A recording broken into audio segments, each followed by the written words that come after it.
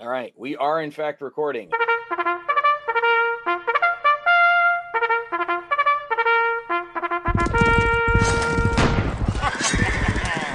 Okay, we have a full house tonight on Mentioned in Dispatches. This is episode 2 of season 9, and we haven't gotten out of sequence yet, which is nice. I mean, we're only on episode 2, so it's early, but I wouldn't put it past us at some point. And Rocky is back again this week. Welcome back, Rocky. Glad to have you. Hey, thank you. Uh-oh. We're getting a little scratchiness from you again there, dude. Not sure what's up with your audio. You were fine until we hit record. I'm not sure what you did to us. Back for another trip with the Dragoons here, our good buddy in Kansas. Wait, are you on the Kansas or Missouri side of the line right now? I live in Missouri, but I work in Kansas. Okay. So we're probably talking to you from Missouri at this point. Yep.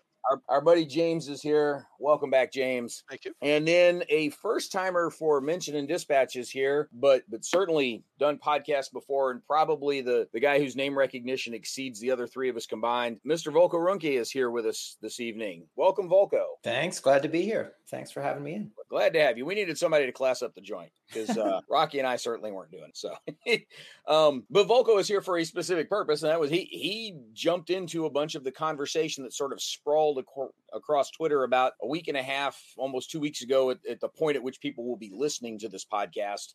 And James is here because James and I have had this discussion multiple times over the years, and Rocky's here because this one's all his fault. So he's the guy that started this whole thing. So Ian had written a review / analysis. It wasn't a full end-to-end review, but pretty close, of the first of the Flashpoint. Flashpoint Campaigns is the computer game, but it's the Flashpoint series from GMT of the board games, and that first one is South China Sea. But Ian, I'm going to let you explain for those who have not yet read the review. Give us the short version of it and sort of what came to mind as you were playing that game. So Flashpoint South China Sea is supposedly the first of these lunchtime games. It's a strategy game that's supposedly based on current events. And when I played it, my review impressions that I go into, it's a good game, but I had problems with really connecting the theme to the game. It's supposed to be a game showing current events, and I just had problems with that. So in my clumsy way of speaking, I said I really didn't feel that this was really a good simulation of the current events and the politics and sort of the dynamics of diplomatic, economic, military influence. I mean, the game is one of these cubes as an influence game out there. And I had problems with it. And where people jumped in and started talking about was the whole notion of, is it a game? Is it a simulation? Is a war game a simulation? Can a simulation be a war game? So a lot of people jumped in with a lot of different comments, and that has brought us to here tonight to talk about what is a war game simulation? Is a simulation a war game? So I know Volko has jumped in many times talking about his models and simulations and models as a representations of reality and such. So I'm very curious to hear his thoughts on this tonight. But that's really where we ended up. I mean, and it sort of gets to the point of, I always approach games with, I'm trying to learn something from them. So when I'm looking at a game, what can I learn out of it? And is it simulating something for me? Certainly there are abstract games that you can still learn something from. There are simulations, very hard, maybe call it high fidelity models that you can also learn things from. And I was just, as I was going through this one, it just struck me as I didn't quite get what was being presented to me. I mean, it was a good game. I liked the game. It's a good game. It's a really good, plays very well. But I just really had a hard time saying South China Sea. I mean, so what was it simulating? What was it representing to me? So we'll go from there. I think part of the point you made in the introduction of the article, and the article is linked to this podcast episode, so people will be able to see it. Hey, click over there, read it, come back and finish listening to the episode if you want. That's fine. Just don't get distracted by cats on YouTube, and we'll be fine. We'll be here waiting for you. The part of the point you were making in as you were initially explaining it is there are a lot of actions that you're taking within the context of the game that are completely topic independent. That essentially many of the actions you're taking and the ways in which you try to score points and the ways you try to manipulate the engine of the game to the player's maximal advantage it is almost completely independent of the context being provided, the sort of political military context being provided by the cards. I don't want to put too many words in your mouth, but that's certainly what I was getting out of the way in which you approached the initial part of that review. Am I right on base there? Yes, very much so. I mean, the game thematically, you're supposed to be playing the one who's trying to leverage the diplomatic, the economic,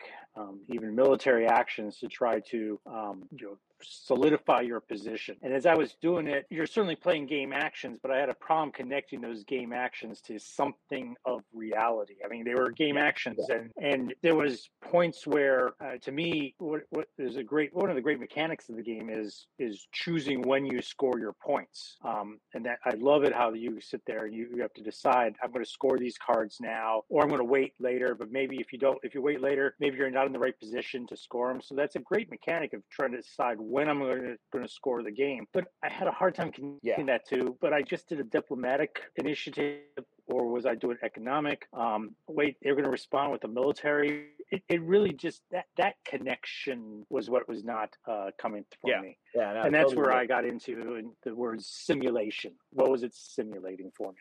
Yeah, and I think the varying levels of abstraction are certainly one of the pieces that we deal with in wargaming a lot, because there are a lot of non-war games that are essentially points engines with a theme pasted on them. One of the ones I mentioned in the Twitter thread as it sort of sprawled was the Carcassonne games. The fact that you have the same basic mechanics reskinned into like 15 different topics and themes for different Carcassonne games shows you that the underlying engine is very much divorced from the topic that you are playing about, and that's fine. Like, there's nothing wrong with that when you're making games. But as wargamers, we're looking for something that has a little more research, a little more historical fidelity to it, a little more oomph behind it. Started talking about simulations versus games. James, before you and I have round 387 or so over the past 17 years of this conversation, Volko jumped in discussing with our boy in Portugal, Mr. Hethwill there. Volko, you jumped in with some fairly pointed questions about simulations versus games and drawing some distinctions, but sort of how people might assess one or the other, and trying to indirectly ask about some definitions without just asking people to provide a dictionary definition. What were you thinking as you were seeing some of this conversation unfold, and where were you trying to steer for some answers? Yeah, I think I was trying to steer ultimately to implications. And before, whenever there's a semantic discussion, I tend to be impatient and want to get to the, policymaker executive summary. So what? Tell me what difference it makes. What can I do with it? But you do have to have common language to get to consequences, to get to implications. And so the definitions are important. In this case, when we talk about games, war games, consims, simulations, etc., I think that there are two aspects that are fundamental and inseparable that do have to do with implications that are inseparable from the conversation about what is or isn't a war game simulation, how much is or isn't it. And both of them, Ian, you hit repeatedly in your comments. So I just want to kind of point to those because I think if we sidestep either of these two aspects, we get ourselves Wandrod and Axel definitionally about war games. So one thing that you said, Ian, about Flashpoint South China Sea was that it didn't connect you to the real world events, playing the game, the mechanics, whatever, didn't connect you. And several times you said for you, or you said to me, use the phrase to me. And this is a point that I've made in print in the recent C3I. I don't think we can, certainly not as hobbyists, and I'm not even sure as professionals, that we can usefully discuss how much is something or isn't something a war game without the to me, without how are we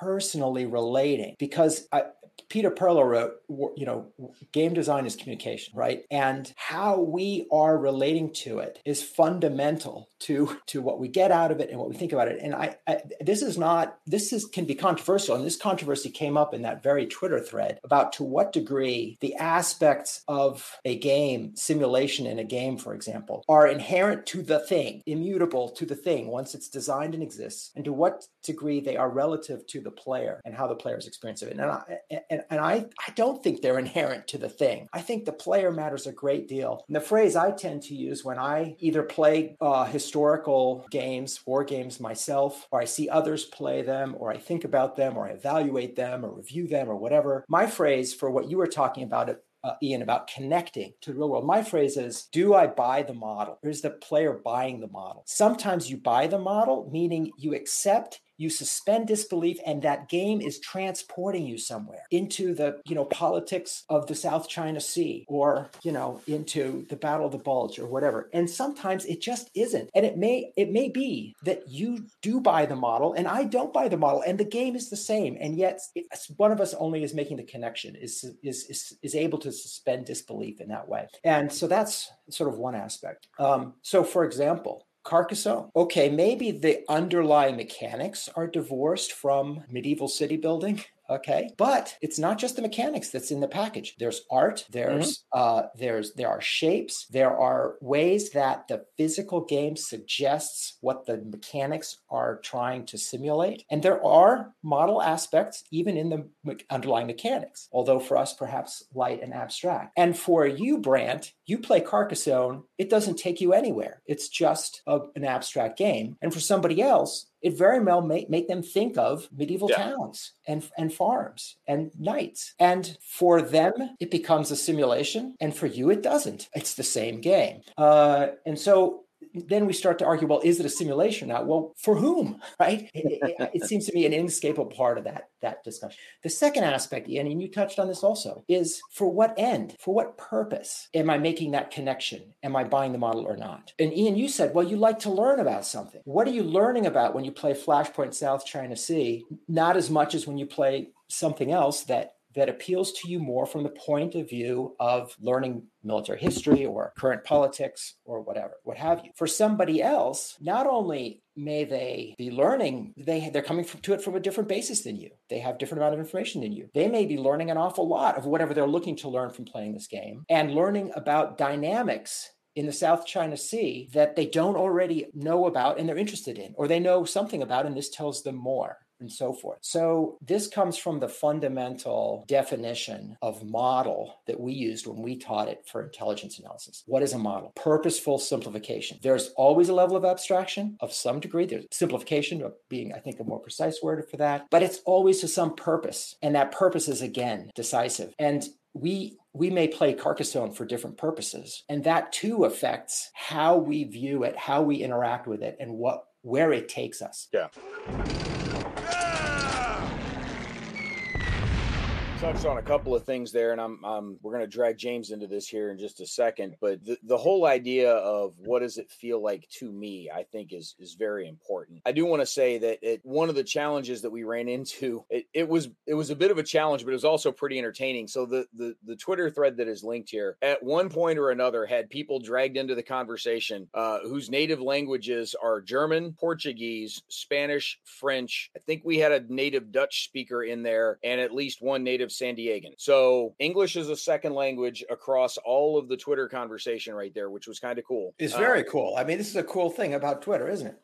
Yeah. Yeah, it's like one of the few rather cool things about Twitter. Nobody was really getting pissed at each other, which was also kind of cool. Nobody was really getting angry. Everybody seemed to enjoy the conversation. It was clear that folks were all using the same words for slightly different definitions. And that, I think if we backed up and sort of established some ground rules with definitions, that might have helped some. And that's one of the things. So 2-3 years ago, it was pre-pandemic when I did it, but a couple of years ago, I had put together a video based on a professional development thing that I've done for some local schools here in the Raleigh area, some the community college folks, some middle and high school teachers, about using games and sims for training and learning. And one of the first things that I do very early in the presentation is I set up some definitions. Within the context of this presentation, when I use this term, this is what I'm referring to. So that way it clears all of that up front. And my point is not, this is the only right answer. It's, this is the answer I'm using in this presentation. It's ground rules. It's ground rules. Exactly.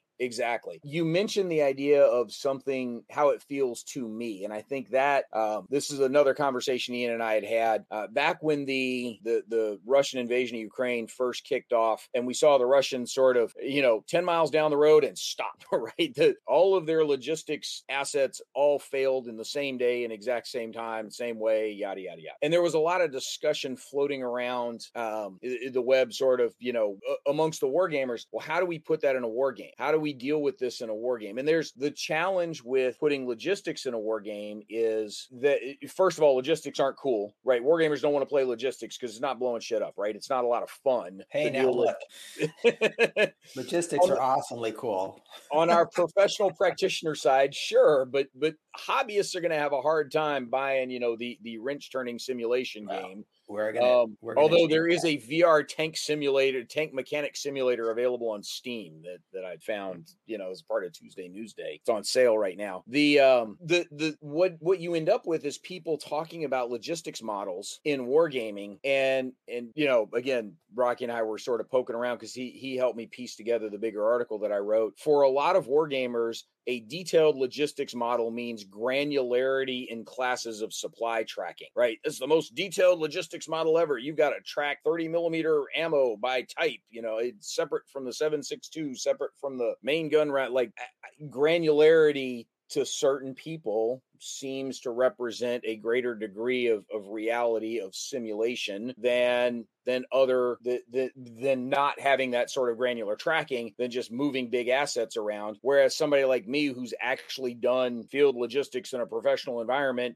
granularity of ammo, great. That's a spreadsheet drill. I can count numbers on an Excel spreadsheet and call it good enough. To me, I'm more worried about the actual traffic flow of the logistics and how do I get things from point A to point B? How do I manage my loads so that if one of my HEMTs gets shot, I'm not out all of my tank ammo, that I've still got some other tank ammo that survived on another HEMT somewhere else. Where are the medics positioned to actually be useful, but not be so close that they're getting shot at? Who's guarding my enemy prisoner of war camp? Where are my maintenance guys, and how quickly can they displace if they need to? Like, there's a lot of other pieces in a logistics model that I care about because I've done this stuff, that if you're going to tell me that something has a high fidelity towards reality and is a representative simulation of those things, I need that level of detail and granularity to really buy that model. Whereas someone who's much more casually, passingly familiar with how the entire logistics ecosystem works may be perfectly fine just tracking ammo count and, moving gallons of gas around the battlefield and call it good enough. And so that tacking on that phrase to me certainly resonates in that regard there. Now that we've babbled for a second, James, we've been arguing about games versus sims for a while. And when we used to do our sort of two-headed roadshow back at Origins and the games and sims for military training panel at the War College, you brought up, you would always bring up something that Volko mentioned in his little conversation right there about what's the purpose to which we are trying to bend these tools. And so the idea of what am I doing with this thing helps determine where on the game sim line it falls. Of course, I advocate the fact there's a significant overlap between games and sims. Also in your work context as a part of this, you had to draw some distinctions. Talk to us about those a little bit. So there's a variety of contexts in which this argument breaks out. And sometimes the context is people are saying, why are we using this dumb, inherently bad game? We should be using a wonderful, awesome simulation. And there's been a thread of simulation good, game bad, which I don't hold any truck with. When you are faced with that problem, a useful way to deal with the problem is to ask, all right, does this thing actually suit the purpose? Because if whatever it is, whatever you're going to call it, the thing we're using in this class and this exercise is going to suit the purpose, it's going to accomplish what we need, then it's good. And if it does not, then it's bad, and it doesn't really care what the title is. You can call it gold-plated frog leg, and if it doesn't get you what you need, then it's junk for that purpose. But if you're getting more analytic about this, which you and I have on numerous occasions over the last 2 decades, then I find that there's a lot of utility in starting off with the Army Models and Sims Office definitions, that a model is a representation, much like what Volko was bringing up earlier. The model is the sort of atomic level of what's going on there. The simulation is the model over time, because there's pretty clearly things that are simulations that are not games. I'm going to simulate the flight of this artillery shell. I put in, here's the angle and the launch velocity and the rotation of the Earth and whatever other factors you're going to throw in, and we iterate through its effects on the shell, and it lands somewhere. When we introduce decisions and goals, now we've got a game. So when I'm going to launch this at Volko, but he's trying to hide and he's launching shells back, and we're going to see who hits each other's cannon first, ta-da, we've got a game, which is, to my mind, then when you've got a game about a military topic, it's a war game. So yes, you asked in the pre-thing, is Twilight Struggle a war game? To my mind, yes, it's a game and it simulates a conflict. Ta-da! But that is whether or not it is, by these definitions, a game or a war game, is different from whether or not it is good. I can have something, right? You can have a perfectly terrible car, and it is possible for Rocky and for me to have a disagreement over what constitutes a terrible car. He might want the car for a given purpose. I might want it for a different purpose. You know, he wants it to go fast and be red, and I don't care about that, or whatever it might be. And therefore, our personal reactions, as Volko's bringing up, to its quality, its goodness or not goodness, could be extremely different. One of the other things that gets wrapped around the axle in this frequently is that people will take both fidelity and resolution, the realism and the detail, and assume that more is always better, and not work those back to whether or not it serves whatever purpose you have. They also assume that more detail automatically means more realism. There's a slide I show my students which has a giant slide of nothing but red. And I tell them, yes, this monitor is now 1 pixel, but it's exactly the shade of red I wanted. Isn't it gorgeous? And then I have a picture of snow off a television. And yeah, it's got immense numbers of pixels, but none of them are exactly what we want, so we can't see anything. And it's that you want the right balance of each of these to achieve what you're going to achieve. The mechanic versus theme that came up with Carcassonne as well, and certainly can come up with others. For me, and this is where we're getting to, in part, right, value judgments on my part, I want the mechanics and the theme to work together, particularly for a good game that's going to be used in the classroom. Because you want people to say, okay, the theme says I'm doing X, and therefore the half of my brain that plays according to the theme, the play brain, will say that. And then the game brain that sees only the mechanics says, yeah, that makes sense. Let's do it. Let's get those 3 points. Because whereas if instead I'm telling you, all right, we're going to play this game about hunting submarines in the North Atlantic, and in order to kill a submarine, I ask you whether or not you've got a card with a given value. If I do, and I get a set of 4 of them, then I build the set and I win. And the game brain says, yeah, this is go fish. Goodbye. I'm checking out. But all of these are in many ways independent. You can have a perfectly terrible model simulation game or war game. It doesn't make it not a game. You can be completely unable to tell what the simulation is modeling. My favorite example used to be Tetris, but Raf Koster in A Theory of Fun for Game Design has a horrific example of what Tetris might actually be. But in a sense, it doesn't matter. It's simulating what happens if we have this set of rules, and then we overlay the decisions and goals when we got the game. I think I've wandered from one of your original questions there, though. Dude, seriously, it's the podcast, man. We do this. We start at one point, we somehow end up somewhere at some point after 90 minutes or so. Yeah, and if I can, I'd like to bounce off of that. A lot of what each of you are saying. Going a little bit back to this question of logistics models and what level of granularity, I think you said, Brent, what level of granularity might be appropriate to different purposes and different audiences and this issue. And I love that example, James, of 1 pixel, but it's the right pixel for the purpose. Something that James, that you were describing that helps us evaluate, say, how good is this thing, this game, this simulation, this model, and so forth for a given purpose, and indeed for a given audience. Something you're describing the word that I have used for that I think is important as we evaluate games, rather than just debating, is this a, does it deserve this label or that label, but rather how good is it for this purpose or this audience? The word I like is accessibility, as a criterion for when you're selecting. If you were to be selecting different games for a given purpose, a given learning purpose, or given fun purpose, or a given group of players, or if you're designing a war game or a con sim or whatever, and you're envisioning a certain player. We in communication, we envision audience. If you're writing an article, you're thinking about a certain readership. If we record a podcast, we're envisioning a certain kind of listener, and we're trying to provide something useful. Same thing that game designers do or should be doing as well. So if there's a model in it, and a part of the part of the communication, the purposeful communication, is that a player is going to understand that model, is going to operate that model in playing the game, and then relate to it, connect it to something real, connect it to the South China Sea, or use it to understand the dynamics of logistics in a land forces battle better than they did before.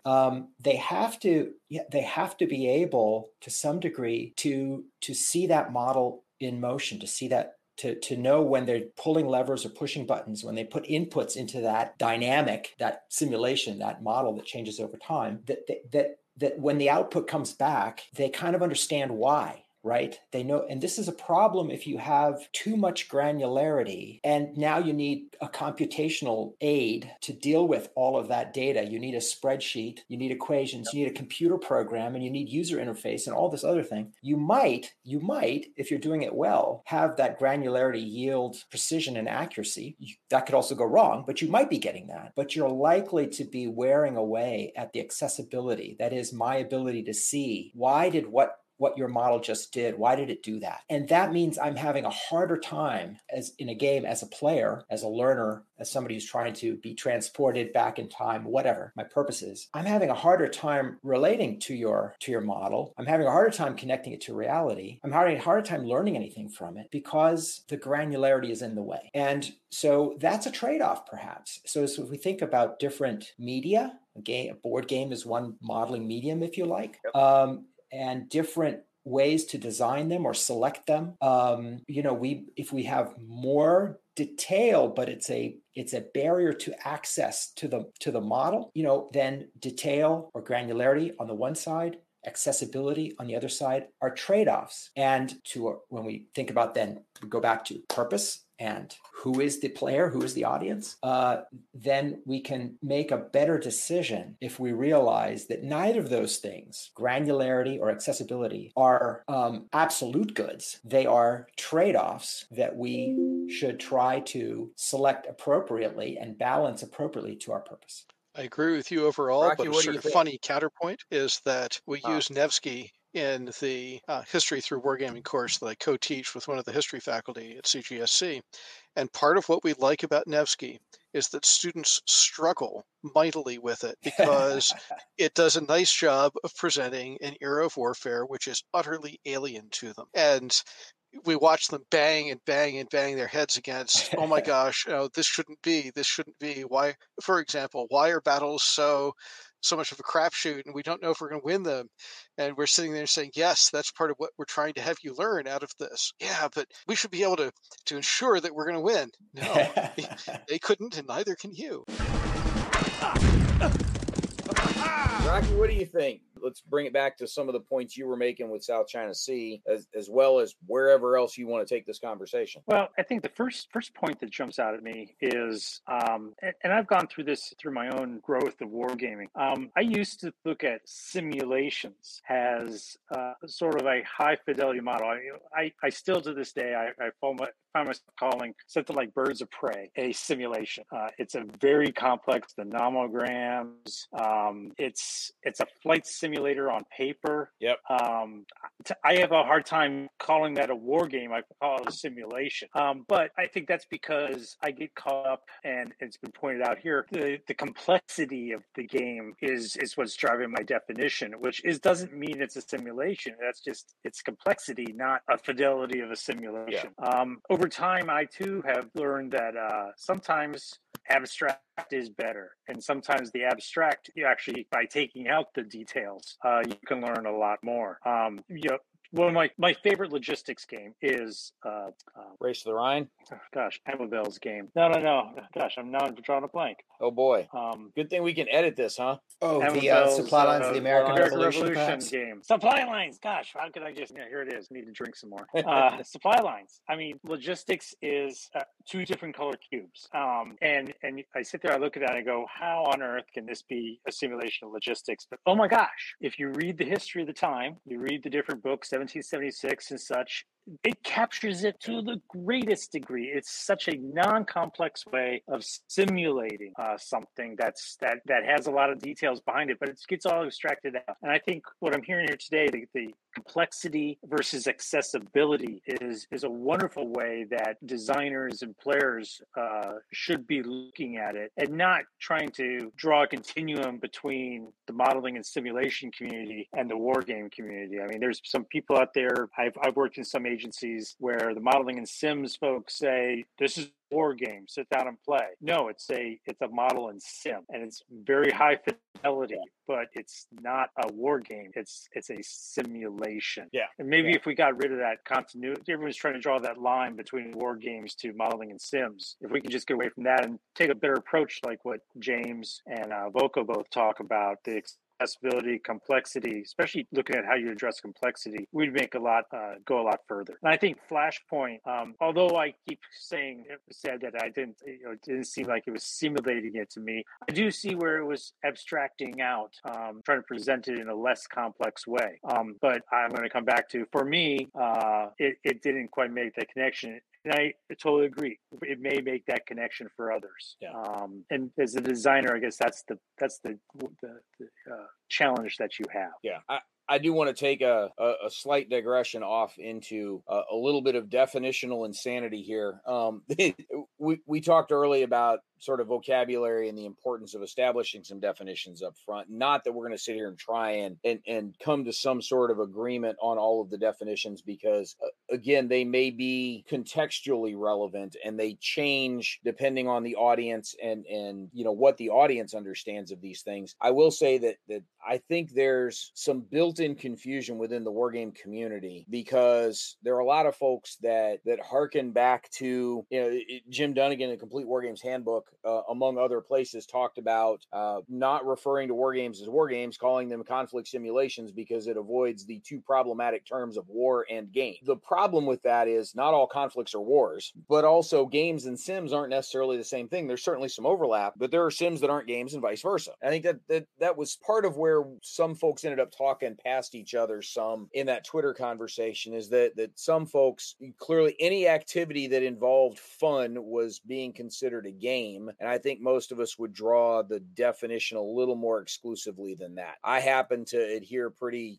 closely to a lot of the Greg Kostikian definition of a game. One of the key factors of the game is you got to have a winner and a loser. Like, there's got to be some decision point out there somewhere that says, here's how we're scoring points or we're determining victory, but it's not a game unless it's inherently competitive. And that's not always the case with some things that are simulations. Flight sims are a great example. The fact that I can pop on Microsoft Flight Simulator and relax and enjoy my time, zipping around the world's airports and, get an overhead look at Nairobi as I come into land. That's great and it's fun, but without some sort of scoring mechanism or competition between me and somebody else, it's not necessarily a game per Kostikian's definitions that I happen to like.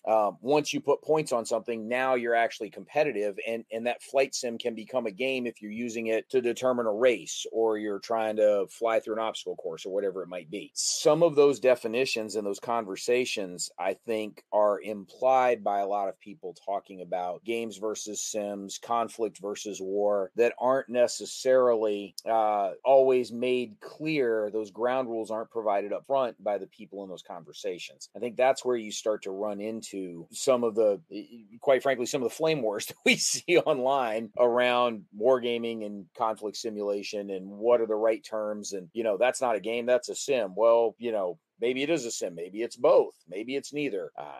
Volko at one point showed the example where folks were arguing that every game is a sim of something. Volko asked a very pointed question: what's Jeopardy a simulation of?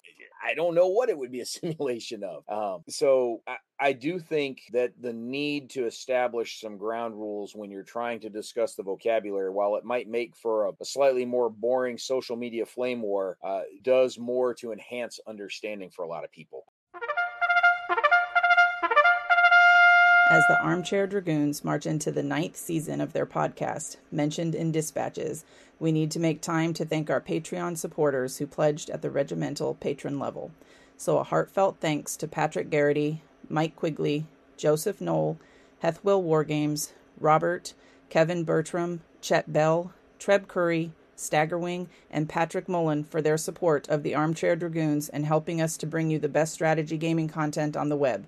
You too can sign up as a Patreon supporter at patreon.com/armchairdragoons.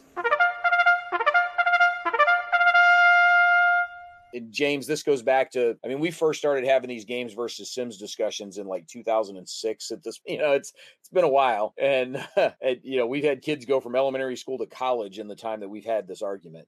But I think part of it, and this was something that came clear, after the second or third time we were doing these seminars at Origins, we were both coming to that discussion with distinct definitions of games and Sims, and you've already talked some about how it was contextually relevant based on what you were doing professionally to the audience you needed to talk to. I was looking for more of an academic definition that kind of drew some distinguishable lines that enabled a little better data categorization. Again, from my academic background, that's the direction you would have expected me to go. But I think those played into some of the disagreements. Cheerful and lighthearted as they were still disagreements about the concepts and definitions. With all that said, I've now talked way too much. Volko, jump in here. Sure. Save the audience from listening to me. It's it's an interesting thing. I think there are two different angles that I think you're right. There's maybe confusion about in some of these conversations if we start talking about, well, should we use the phrase conflict simulation or not? And what if does it have to be a game, and so forth and so on? It seems to me that one purpose might be categorization. We want to have ground rules for a discussion of a set of things, and we need to know what's in that set and what's out of that set. And we want terms that convey a mutual understanding of what those boundaries might be, for example. That's one purpose. I don't know if that was Jim Dunnigan's original purpose in encouraging the use of the phrase conflict simulation. I don't know what it was, and I don't have that book in my memory. But I go back to my own experience when I was in undergraduate college. I helped found a war game club on campus. It was the early 1980s. We didn't call it a war game club. We called it the Historical Simulation Society. And why did we do that? Was it because of definitional issues? No, it was marketing. It was because the word war had a negative connotation, and the word game in connection with war had a negative connotation because it appears to trivialize a very serious thing. And that wasn't the marketing pitch that we wanted out there of the name of our club. It didn't change what we were interested in or what we were doing. Okay. Yeah. What we played. It was just, we realized that with a broader audience, words have spin. They have not only denotation, they have connotation, they have implications, they have baggage, they are laden. So I don't have any problem with the word conflict simulation if it's something that might end up being more inviting to somebody to explore games set in military history. And I'm hoping like later on down the road, they won't care whether we call it a war game or not. But in the beginning, before they've delved into the medium, they might. And if, marketing is useful, if it helps us to reach a broader audience, to attract more people to check out an endeavor that we think is a a rich and fascinating and rewarding endeavor. If using one term versus another helps us do that, I'm okay with it. Yeah, there's certainly a marketing aspect to things that absolutely applies. And again, calling something a conflict simulation certainly sounds more serious and highfalutin than just slapping the title of game on there, or maybe just more neutral. Yeah. Yeah. Well, and I think one of the things that I've seen over the years, and again, academic background over in the communication world, not the history world, the modeling and Sims world, but the various interactivity that's been studied in the communication field over the years to include the studies of games, there is still a very significant component of the public, the general public. Folks, look, I just turned 50 this year. Folks my age and that have literally grown up with video games in the house, right? Our first Atari 2600, I was like 8 when we bought one. We've literally grown up with video games in the house, and I have peers my age who still think of games as, it's those things that belong to kids. Adults don't do those things. Dude, you've had some sort of Nintendo in your house your entire life. You claim it's for the kids, but you're playing it just as much as anybody else. There's this idea that the term game is somehow non-serious, and it's this kid-focused thing, whereas serious adults do simulations. Like we don't do games. We're more important than that. And that's, goes back to your marketing point there, Volko. Some people react differently to the terms for various reasons. Rocky, I can see you shuffling papers there. Were you looking up the Dunnigan definition in one of the books? I was actually going back to Len Deighton's Spy Story, which I wrote a thing on. This takes place at the Studies Center, the War Games Center in London. And I was trying to find, there's a piece in here, they talk about historical reconstruction and war games and how they really would want to be called like something other than war games, but everybody just keeps going back to war games. I can't find it in here right now, but I think that's part of the story too, is that there's a group out there, part of the hobby, that sits there and goes, well, it's not a war game, but at the end of the day, we always keep coming back to it's a war game, just because that's almost like the easiest way to handle the definition. Rather than get caught up in something else, we just sort of throw up our hands and say, okay, conflict sim, historical simulations, it's a war game. And then we can argue about, is it one word or two words, but we won't go there tonight. We'll channel our inner North Dallas 40. Every time I say it's a game, you say it's a simulation. And every time I say it's a simulation, you say it's a game. So, James, what do you think? Has this enhanced any of the clarity of our long-running argument on games versus Sims here? Maybe. I'm of course, I am contractually required to say, Brant, you're still wrong. That having been a tagline of these through the years, it's forced me to think about it again, which is always a good thing.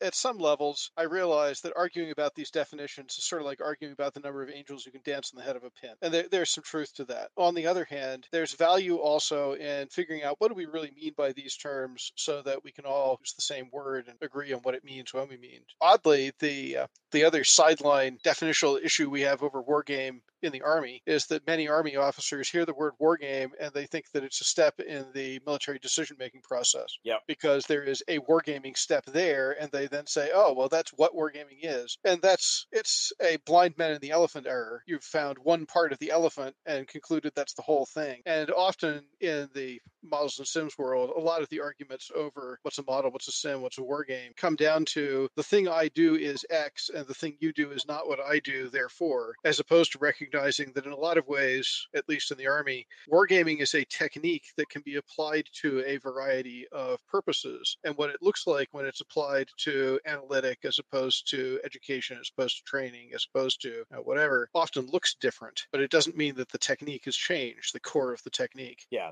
that was one of the things that we've talked about a couple of times over the years, some on podcasts, some in columns, in that video on games and Sims for training and learning that I did also.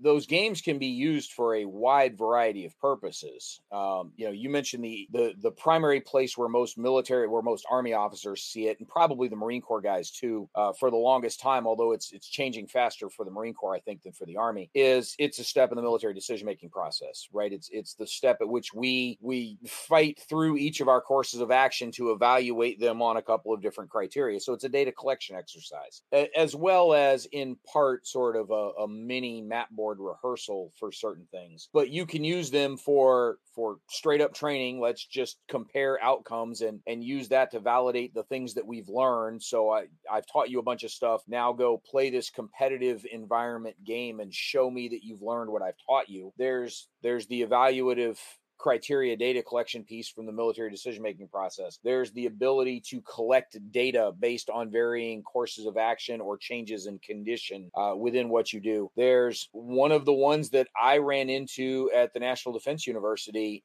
I'd never really seen it put into place until we were working on that project with them back in 2010, 2011. And James, I know you've seen some of the back briefs from it. Volko, you might have along the way somewhere with the gemstone stuff we did with Ellie Bartels. That playing through this game was the first thing the students did in the program, not a capstone exercise at the end. It was the first thing they did. And really it served as an opportunity to build interest in the topic for the participants, because they're immersed in it first thing in that first week of class. That's what they're doing, is they're playing a game on this counterinsurgency topic, which was the point of the year-long course they were there for. And so it served as a great introduction to the material. They weren't being graded on what they were doing. That it gave the faculty an opportunity to see the level of expertise that the participants had. It also gave the faculty a week full of common shared experience that they could always refer back to during the course for all of those participants. Hey, you remember back during the exercise when this thing popped up? This is an example of this concept we're going to talk about this week. And so as an introduction to the material, rather than as an evaluated capstone to the material, you can throw the wargaming at the front of the class also. And that's totally, a totally valid use of it all. Volga, I don't know if you ever did that professionally or not, but I've seen it. I've now seen it done, and it was kind of cool the way to do that. And the other thing, of course, that you can do, and James, you've seen this obviously over the years, is you can always turn game design into the assignment itself. Right. That's what the Goose guys do. Let's learn about the models and the conflicts and the way in which the conflict unfolded and how certain things happened and the history behind it all by having to make a game out of it. So now you got to learn the history, but you've also got to learn the variety of different ways in which you can model that conflict underneath it all. And so there's a lot of different purposes that war games can serve for you.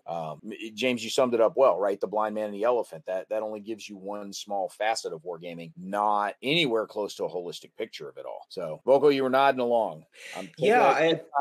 Something I said you agreed with. Yeah, and you'd asked me if I had done that, and I have done that. I've used games at the outset of a course and at the end, and then game design itself as a way of educating and stimulating research. I mean, I could talk about that for a long time, so I won't, except to just everything you said. Absolutely, all properly used games that model simulation games are an extraordinarily potent medium, an extraordinarily potent tool for exploration of serious topics in all those ways that you said.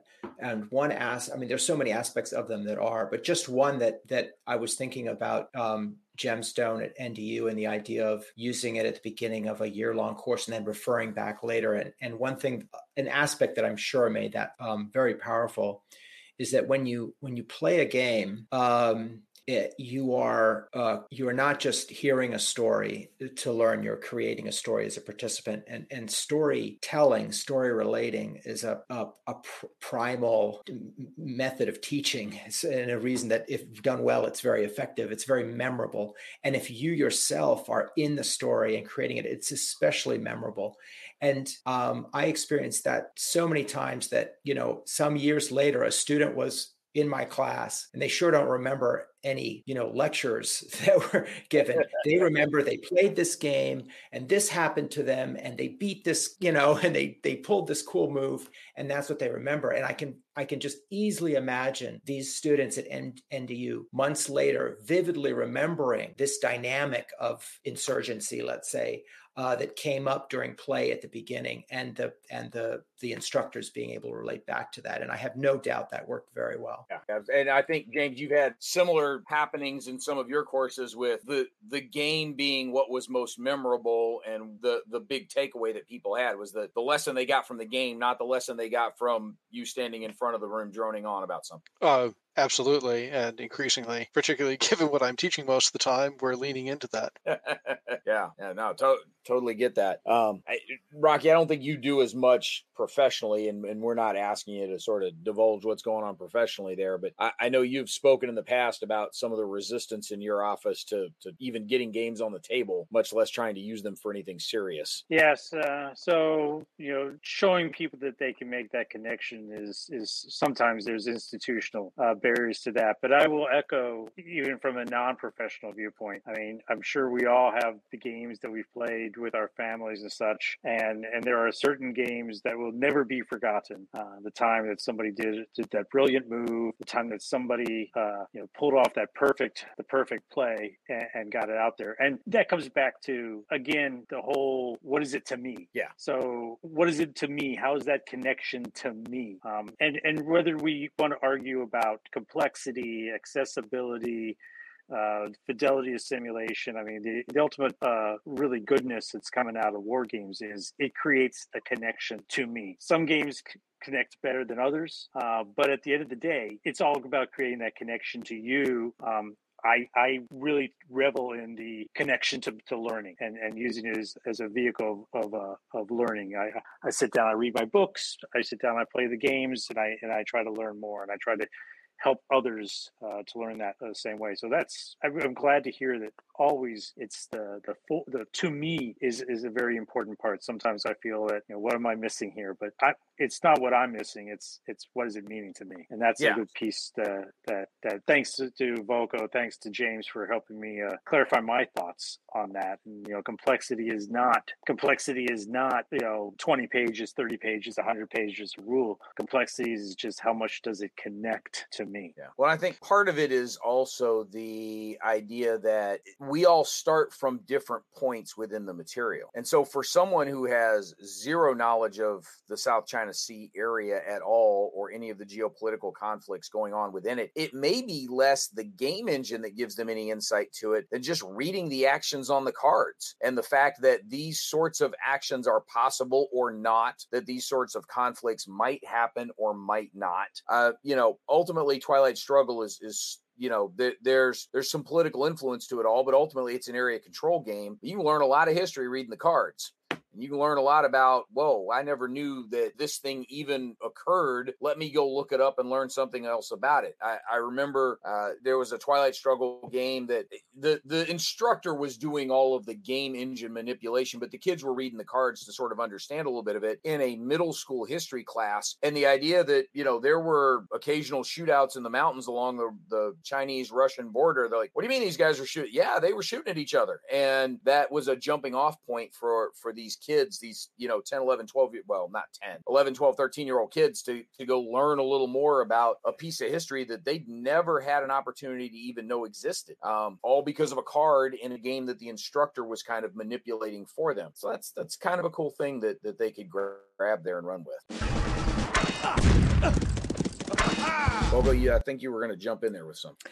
It makes me think of something another aspect that I think is so powerful about simulation games, and particularly accessible physical models like board games. And this goes back to a distinction that James made early on between models that just sit there and simulations that show dynamics, that show change over time. And games, because they involve agency and actions and reactions and pursuit of goals and all of that, are very good at bringing out dynamics. And that is really important in understanding human affairs. So like warfare, right? Or politics or diplomacy or economics. Because what we are trying to understand in human affairs are complex, complex in the formal, not complex like very complicated, complex in the formal mathematical sense, complex adaptive systems of interactions that have their own character because of the nature of the relationships and how things, actors and factors within, affect each other. And this is something that we grappled with a lot in trying to teach and equip intelligence analysts to understand the world, and for which games became very, very useful. And an aspect of that you remind me about is when you say, well, different people come to the South China Sea with different amounts of knowledge. And so therefore, what they're going to learn from playing a game about it is going to be different. And it might just be events from the cards. It might be very basic geography, but anybody who knows something about the politics of a region, let's say, the diplomacy there or the potential for conflict, comes to it with slightly different set of knowledge. And this goes back to the nature of models. When we're dealing with something really complex, like politics, diplomacy, and potential conflict in the South China Sea, all of these moving parts, even the experts have to simplify it. They have a mental model. And I've seen this in action repeatedly in my career. Right? They have a lot of knowledge. They have a very sophisticated mental model, but they have what is, in fact, a simplification. Nobody can really take in everything. And one South China Sea's expert's mental model is different in some aspects than another. And this is true of historians, politicians, economists, right? We have a lot of debate and argument because in large part, we are simplifying things in slightly different ways, or maybe in vastly different ways. Now, every person who comes to a war game probably has their interest in that war game, probably because they know something. They know something about that topic, that setting, or whatever, but it's different than the next player, and it's different than the game designer, and so on. And what's happening that I think is so magical when players access this model, this war game that a designer or a design team has put forward and share it with other players, maybe. What's happening is magical is the synthesis between the player's mental models and the model on the table that they're operating. And that's where a lot of the learning comes of the most interesting kind, which is, what are the dynamics? How does this thing work? What happens if I push more supplies here or I strike the enemy's logistics over there? What happens, a U.S. freedom of navigation mission in the South China Sea? What's the impact of that? I might have looked at the area for a while and never exactly asked that precise question, especially not with the dynamics of then how does China react and what happens in Indonesia and so forth.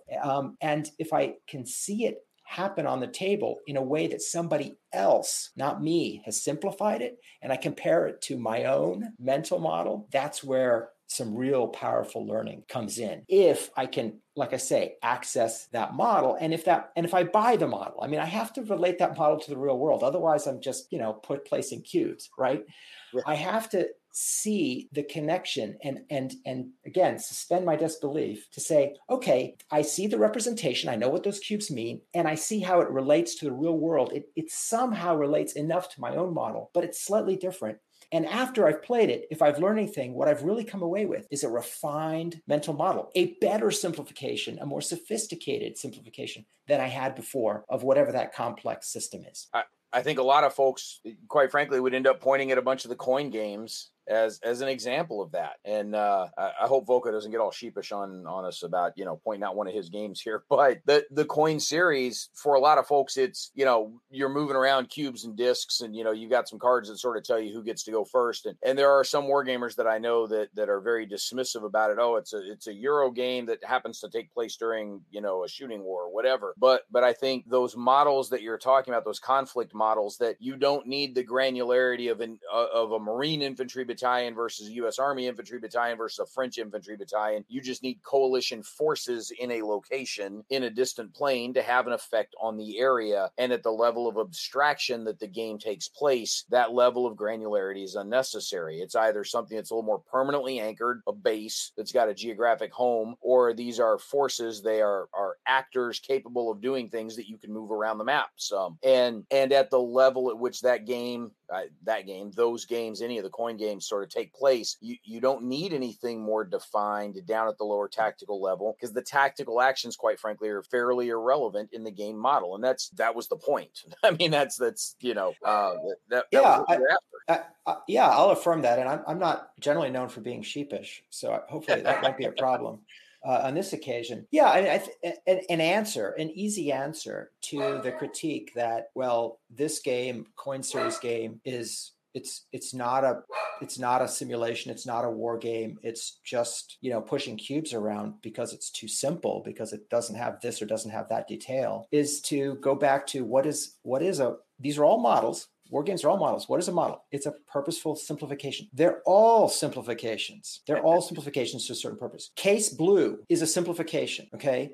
When the Germans drove on Stalingrad, there were no hexes. There was not a hex grid. The hex grid is a simplification that helps you regulate movement in an accessible way on your tabletop. It's, does that make it frivolous? Does it make it wrong? Well, it does make it wrong in the way that all models are wrong. It makes it wrong to a certain degree, but it's purposeful. It's wrong, but useful. It's a useful simplification. And the Coin series also uses useful simplifications to its purpose.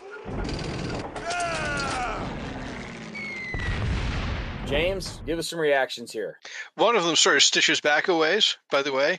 I would poke at you on the useful output for MDMP wargaming. To my mind, the useful output is not data collection, it's questions. It's I did things and you did things back, and holy crap, we didn't think about this opportunity, this threat. How are we going to deal with that? So we thought about it before the thing comes off, which folds into a thing we often run into with computer sims, and a problem that they have compared to manual is that because people don't understand the model inside them, they wind up throwing things at the black box, hoping that goodness comes out, and figure, well, I'm a genius if it works, and the models sort of screwed me over if it didn't. And the manual games are harder to use, but they are often more useful in that people have to do the work of working through them, and therefore they understand them. To be clear, my characterization of the MDMP wargaming, MDMP military decision-making process, for those that missed the reference earlier, that you are correct in that it does and should, and darn well better, identify a bunch of questions we didn't already ask during the plan that allow us to better refine the plan. But the explicit purpose as outlined in the manual is a bit of a data collection exercise, because the commander is supposed to specify, these are the courses of action I want you to pursue, and these are the criteria upon which I want you to evaluate them, right? Yep. Feasibility might be one, sustainability might be one. It may be more important to conserve combat power by the end of the mission far more than gaining as much ground as we can because of whatever follow-on mission we're expecting, or that was his commander's guidance, or whatever it might be. And so the explicit instructions for the MDMP war game, according to the manual, is you're supposed to evaluate each of these courses of action based on that commander's criteria upon the completion of the war game. So when I'm talking about it as a data collection exercise, that's because that's the explicit purpose as explained in there, and that's the reference that I'm making there.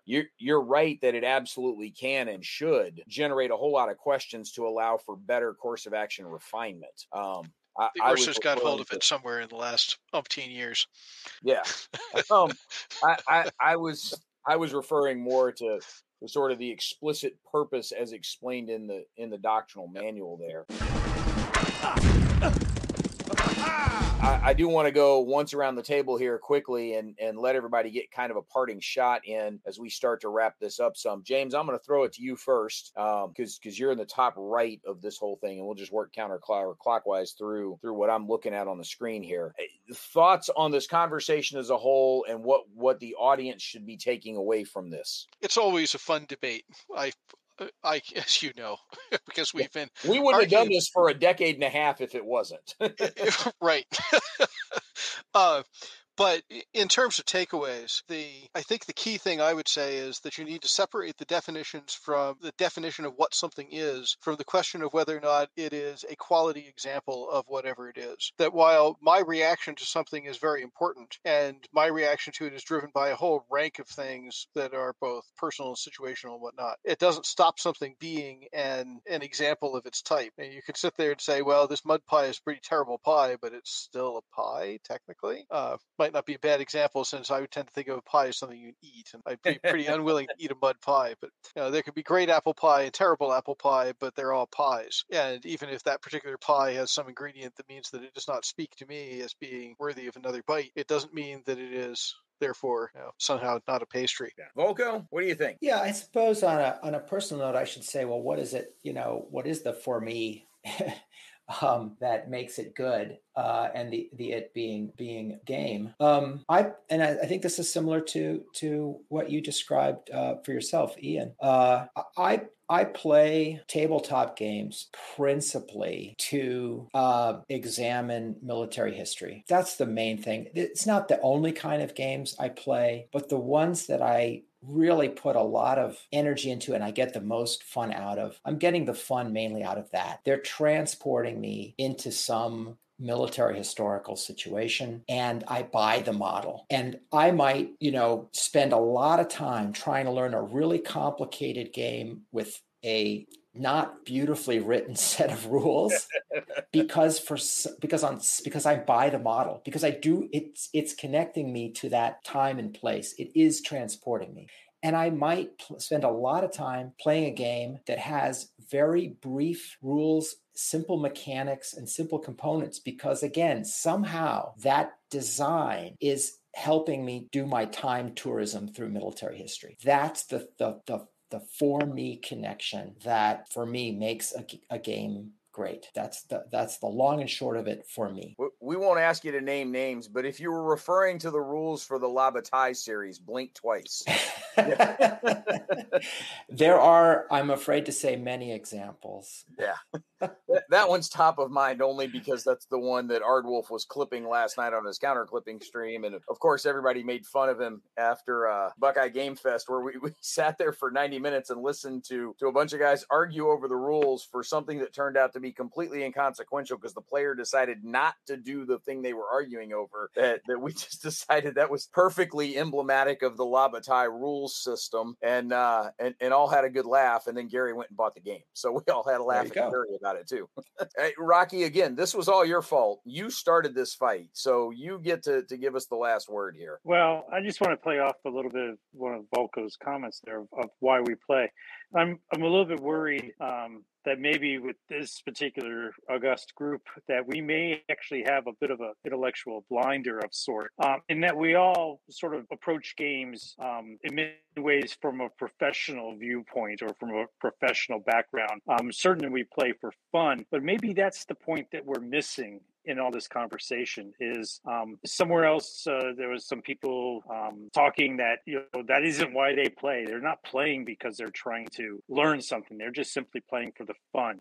And so where does the simulation versus war game discussion come down for them? Maybe that's something that we need to talk to some others in the hobby about for a true hobbyist. I mean, if my boys were sitting in on this conversation, they'd have a totally different perspective on what simulation versus war game is. So we all play for different reasons, but I think one of the ones that we got to come back to, and maybe it's a good reminder that the number one reason, and Volko said it, he plays it for fun. What is the fun he's looking for out of it? And even though James is using it for some very serious studies out there with the military, at the end of the day, it's the fun factor. And where does the simulation war games come down on that? At the end of the day, I think I said the same thing when we were doing the what is a war game episode. At the end of the day, it really doesn't matter what the definition is as much as you want a definition, Brant. It's really just, are we having fun with it? And is it creating some joy for us? And I'm happy to say that I think war games do a great job of creating a lot of fun for a lot of people. Yeah. Even though some of them are very serious about it, will argue for 90 minutes. Somebody was having fun there for 90 minutes.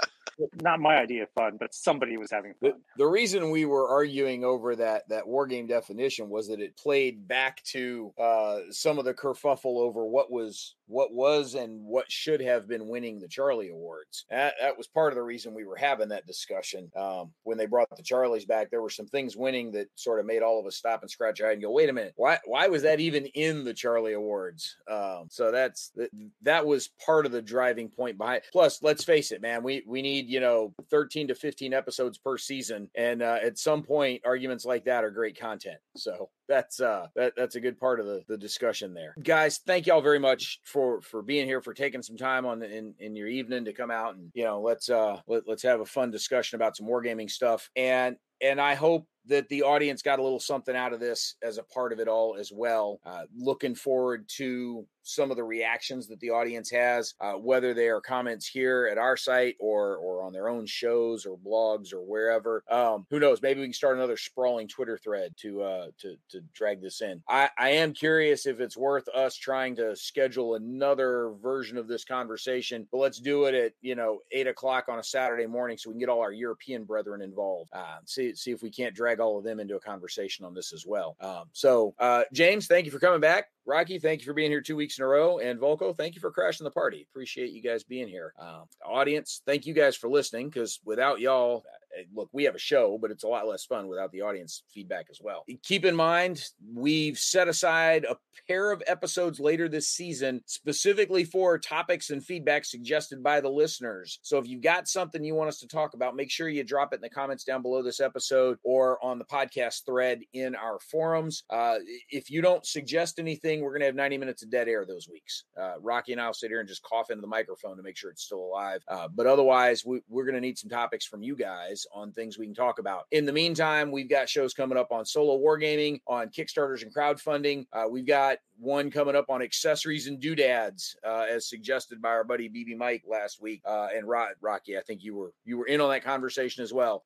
We've also got a pretty interesting one lined up on wargaming media and sort of the content creators in the wargaming space and kind of how we do some of the things we do. And we've got one coming up on the Connections Online Showcase. We're going to have a couple of the speakers there come in and talk to us. So thanks to the panel. Thanks to the audience. Appreciate everybody. And we'll catch you another time on another episode of Mentioned in Dispatches.